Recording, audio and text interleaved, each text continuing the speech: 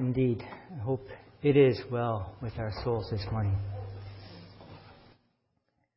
Thank you, Dave, Becky, where are they? Hannah, Trevor, for organizing and lead us through that first part of our service this morning. Indeed, it's always great to share in the breaking of bread, to focus on who God is and His love for us. In case people aren't aware, we will be continuing this trial combined service the last Sunday of the month through to the end of September, at which point the elders will look and just make a determination as to whether or not, if that's what we'll keep doing for a longer period.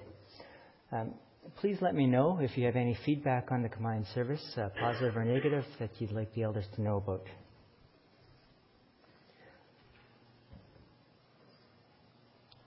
Last Friday was the final day of class for the public elementary schools. I think so that the high school schools have had their graduation ceremonies already, and college and university students, I think, have been out for quite a while now. When you think of school, what memories come to mind to you at the end of the school season? Oh.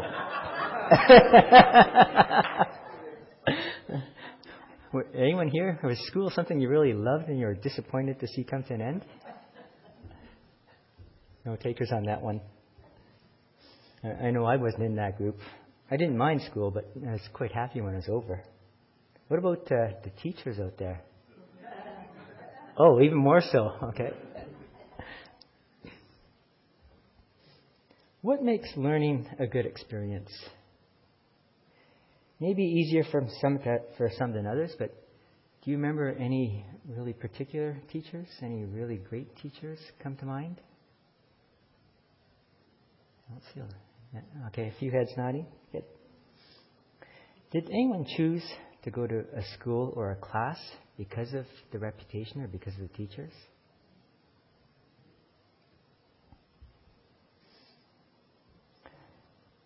In Jesus' day, people saw or heard about an individual, they followed them, and they learned from them. In essence, they handpicked their teachers. I would suggest we still do the same to some extent. Many of us have common interests in studying God's Word. We meet together, learn from each other. We gather in places and hear speakers that have a certain leaning towards a topic, in this case, Christianity and Jesus. We read books.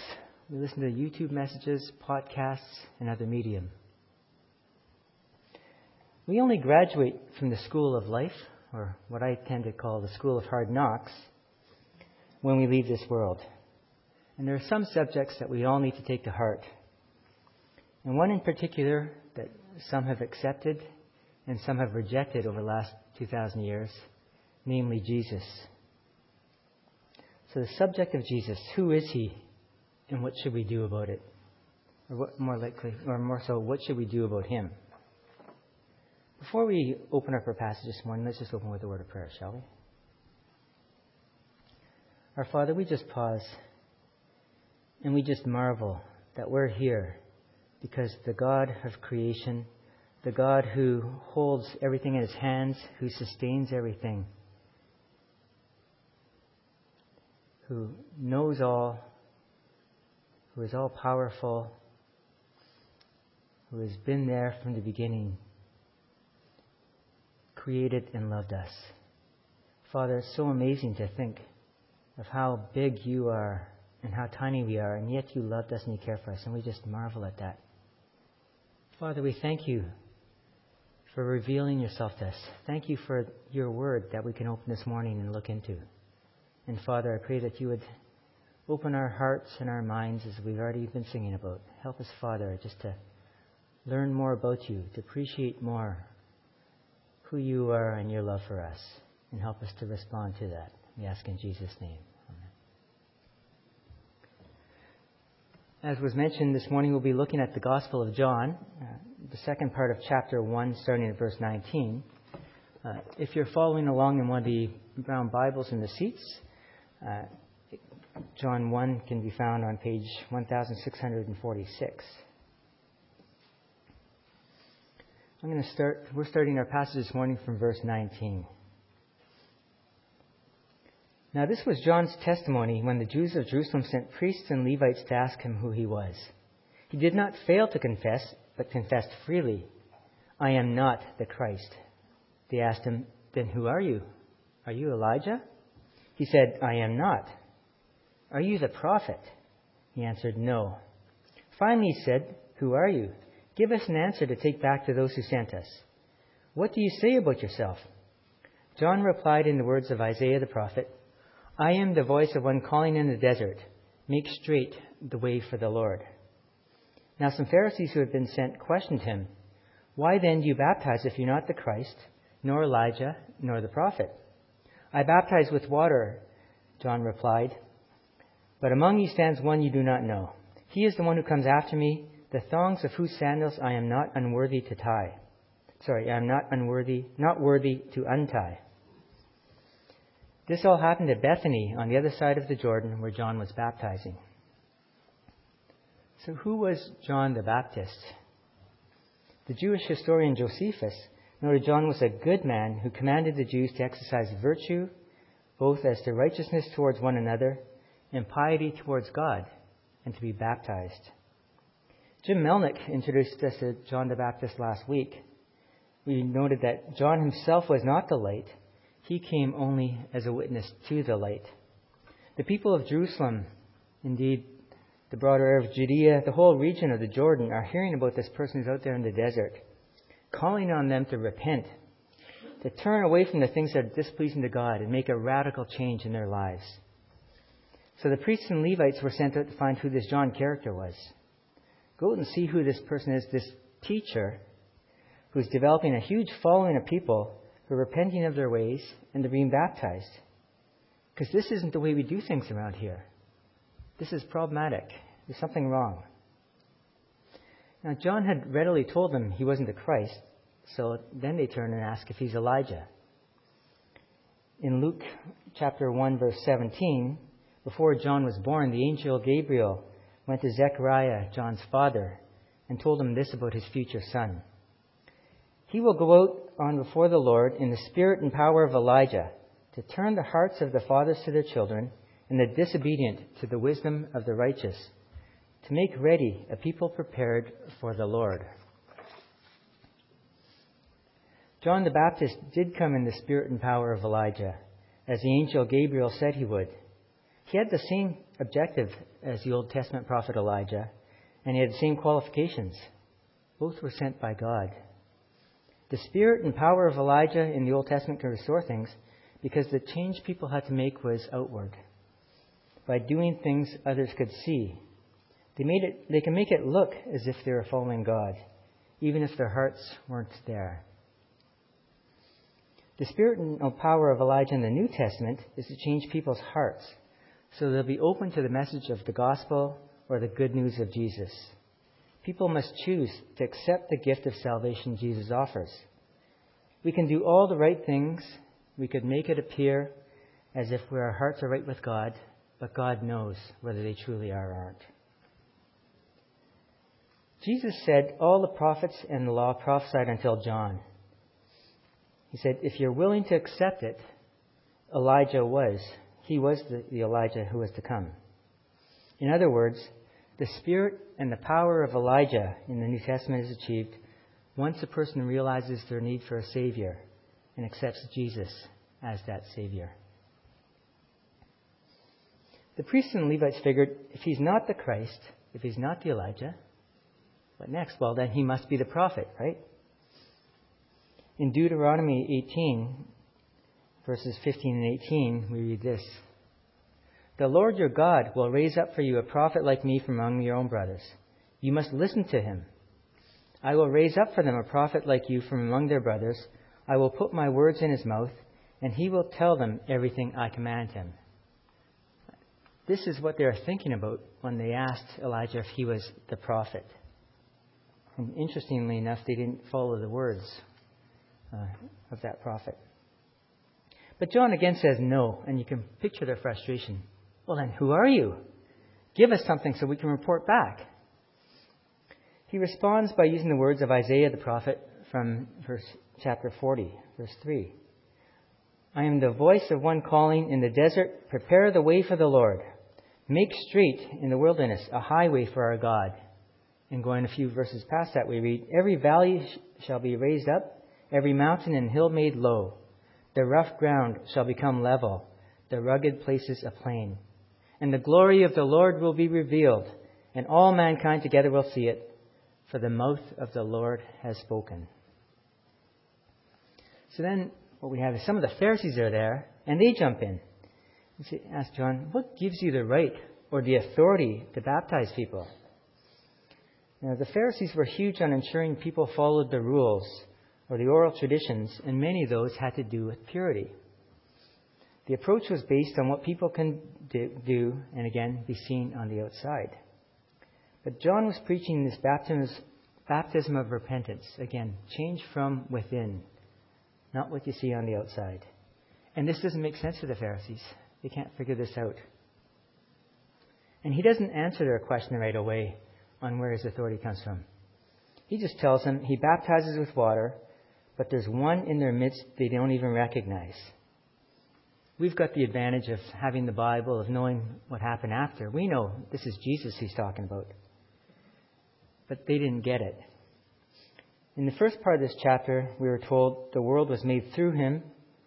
The world did not recognize him. Jesus may have been in the crowd right then that day, or he may have just been in a general area. We know that the next day, John does see Jesus. We also know John was a humble man, and he realized his position relative to Jesus. He knows his job isn't to draw people to him necessarily. It's to get people's attention so he can point them to Jesus. He noted he's not even worthy of untying the thongs on Jesus' sandals. Now, in those days, the rabbinic movement was gaining momentum, and there was concern from the leaders that some of the students were getting a little too attached to their teachers. They're starting to worship them, and there was a bit of concern with that. And so a mandate was issued that said this: all services which a slave does for his master will a pupil do for his teacher, with the exception of untying his shoes. Interesting. But John realized that not only is he not worthy of untying his shoes, he's not worthy of being a slave even. He realized that the one that he's pointing people to comes from heaven. He had seen the Spirit descend on Jesus when he baptized him. Later on, John says, he, meaning Jesus, must increase. Ooh, let's get that one right. He must increase, and I must decrease. Verse 29. The next day, John saw Jesus coming towards him and said, look, the Lamb of God who takes away the sin of the world. This is the one I meant when I said, a man comes after me who has surpassed me, because he was before me. I myself did not know him, but the reason I came baptizing with water was that he might be revealed to Israel. Then John gave this testimony: I saw the Spirit come down from heaven as a dove and remain on him. I would not have known him, except that the one who sent me to baptize with water told me, the man on whom you see the Spirit come down and remain is he who will baptize with the Holy Spirit. I have seen and I testify, this is the Son of God. Although John's Gospel doesn't refer to Jesus' baptism, it was at this point John had seen at his baptism the Spirit descending on Jesus. Telling people Jesus is the Son of God would have been very offensive to some, as this was a term usually reserved for an emperor. Now, Passover was coming soon, and the Jewish people were been very familiar with the notion of sacrifices. 2 lambs were offered up as a sacrifice every single day. And there were other days, other feasts, other reasons that other sacrifices and offerings had to be offered. So they're quite familiar with this concept. John calls Jesus the Lamb of God, and in doing so, starts to put the Old Testament in a different light, linking Jesus to it. For example, in Isaiah 53, he says, the Messiah will be led like a lamb to slaughter. And Carol read from Isaiah 53 this morning. I won't read all 4 of the verses that she read, but let's just reread verse 7. It says, He was oppressed and afflicted, yet He did not open His mouth. He was led like a lamb to the slaughter, and as a sheep before her shears is silent, so He did not open His mouth. In the book of Genesis, God had told Abraham he would be a father to many nations, and his offspring would be as numerous as the stars in the sky. But then in Genesis 22 we read, God told Abraham to go to Mount Moriah and sacrifice his only son. So how is he going to end up with all his descendants if his only son gets sacrificed? And when his son Isaac asked where the lamb for the burnt offering was, Abraham told him, God Himself will provide the lamb. He didn't, however, until Abraham was at the point of sacrificing his son in obedience to what God told him. And then God did provide the sacrifice. He also provided the lamb in the New Testament, and that lamb was Jesus. His only son was the sacrifice for our sin. Jesus was the fulfillment of prophecy in Isaiah 53, and He's the fulfillment of hundreds of other prophecies in the Bible. John says that Jesus surpassed me because He was before me. John and Jesus were cousins. John was older, so how could Jesus have been before him? Well, the Bible doesn't tell us much about their upbringing, whether or not they hung around when they were younger. But it does tell us that even those closest to the disciples didn't fully understand who Jesus really was and what He meant until He was crucified and rose from the dead. And how could Jesus have been before him? Because as we read earlier in John, He was there in the beginning.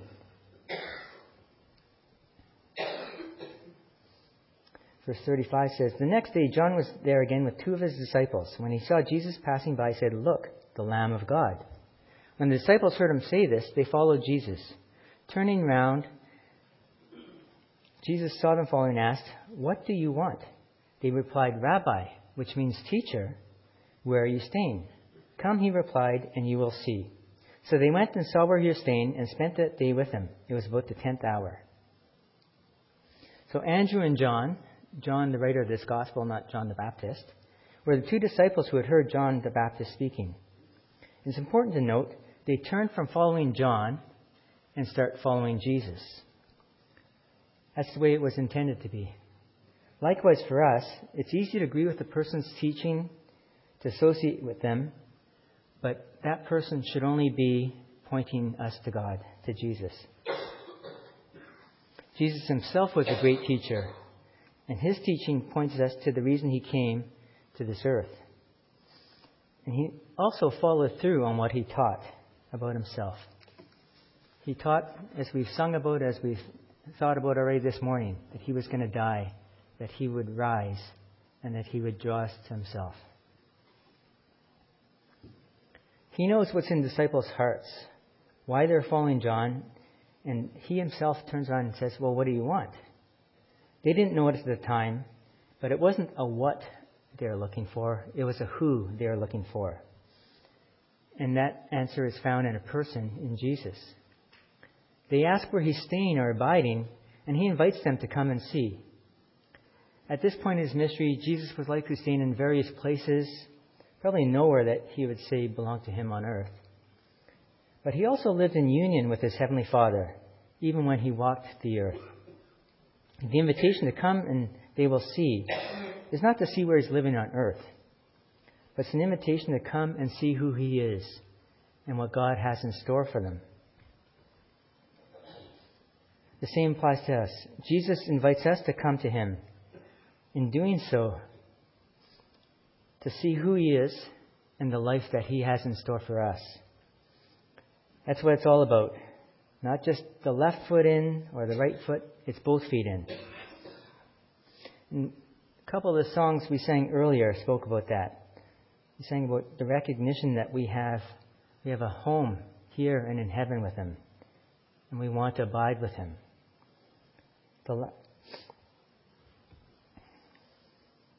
Verse 40 says, Andrew, Simon Peter's brother, was one of the two who had heard what John had said and who had followed Jesus. The first thing Andrew did was find his brother Simon and tell him, We have found the Messiah, that is the Christ. And he brought him to Jesus. Jesus looked at him and said, "You are Simon, son of John. You'll be called Cephas," which is translated Peter. Jesus gives Simon a new name. It's interesting. He just met him. And yet he knows Simon and what's in his heart.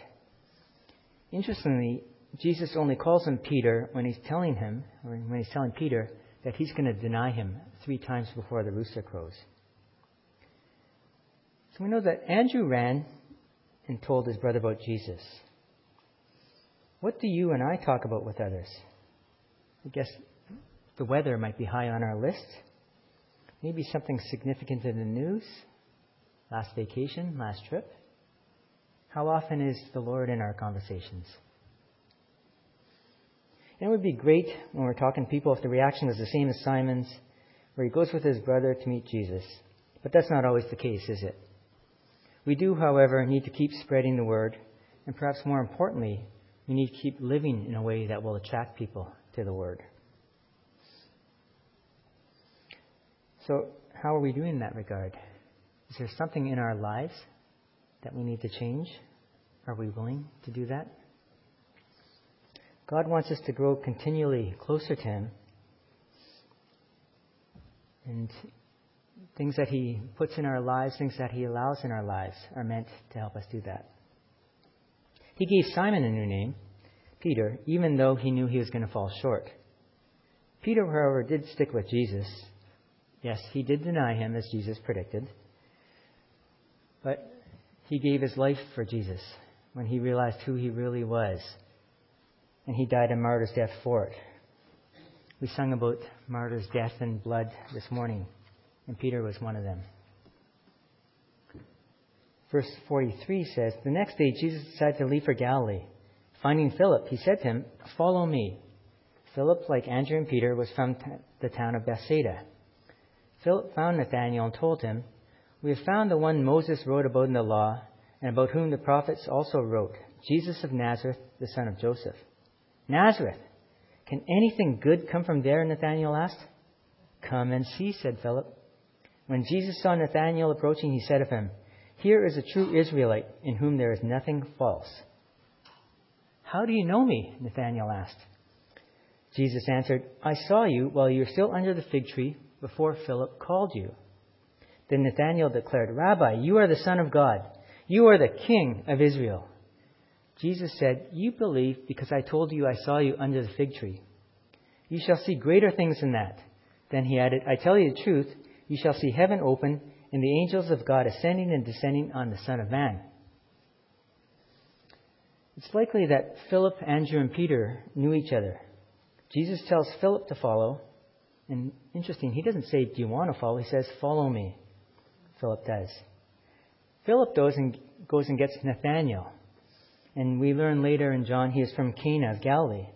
But his reaction's far from positive. "Nazareth? Tuh! Nothing but losers there. Just fanatics and false Christs. How could anything good come from Nazareth? Much less the Messiah." Nathan isn't much different from most people in the world then and are now, right? There's a pecking order. And we think the people in some places are better or worse than those in other places. It's just something about human nature. Always need to find somebody to kind of look and feel we're superior to. In those days, Nazareth was low, if not the bottom of the list for many in Jesus' time. And who would want to follow a teacher that came from Nazareth? Likewise, it applies to individuals, regardless of where they're from. Some people have more prestige and status. Others are looked down on.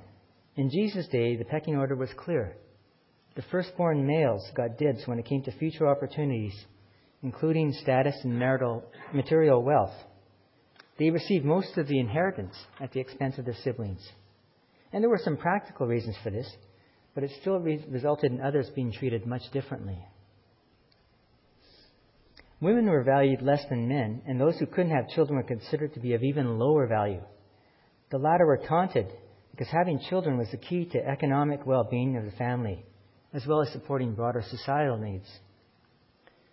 God, however, turns things around.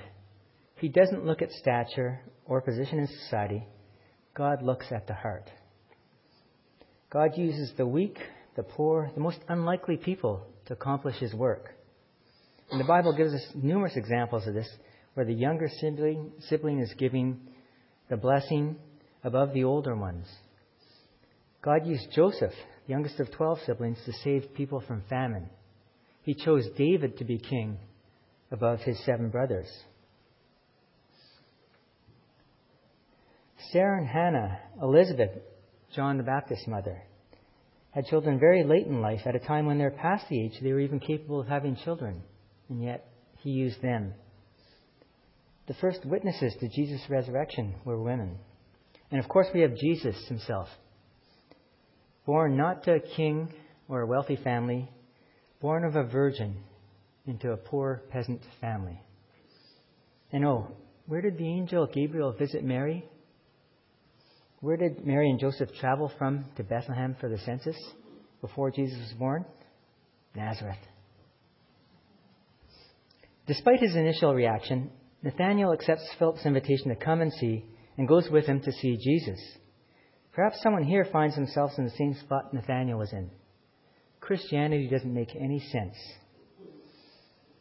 I must admit, it really does contradict what the world teaches about getting there on your own merits, on your own work, on your own worth.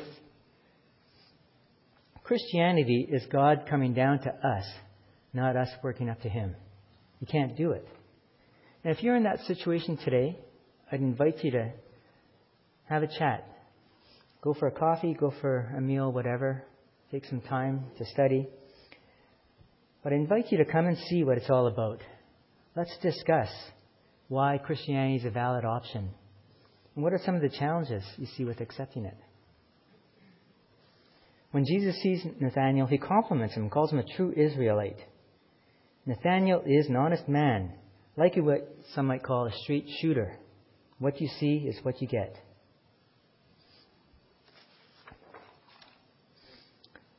Now, Jesus said He saw Nathanael under the fig tree, and people often spent time in prayer, meditation, and study under these fig trees. They were common in those days. But Jesus blows him away by telling him He saw him there. And Nathanael does a 180 from his initial reaction of nothing good can come from there to, you are God. You are the Son of God. You're the King. And he was only partially right. He said He's the King of Israel. Only partially right in that He's the King over anyone in the world. Anyone that chooses to accept Him.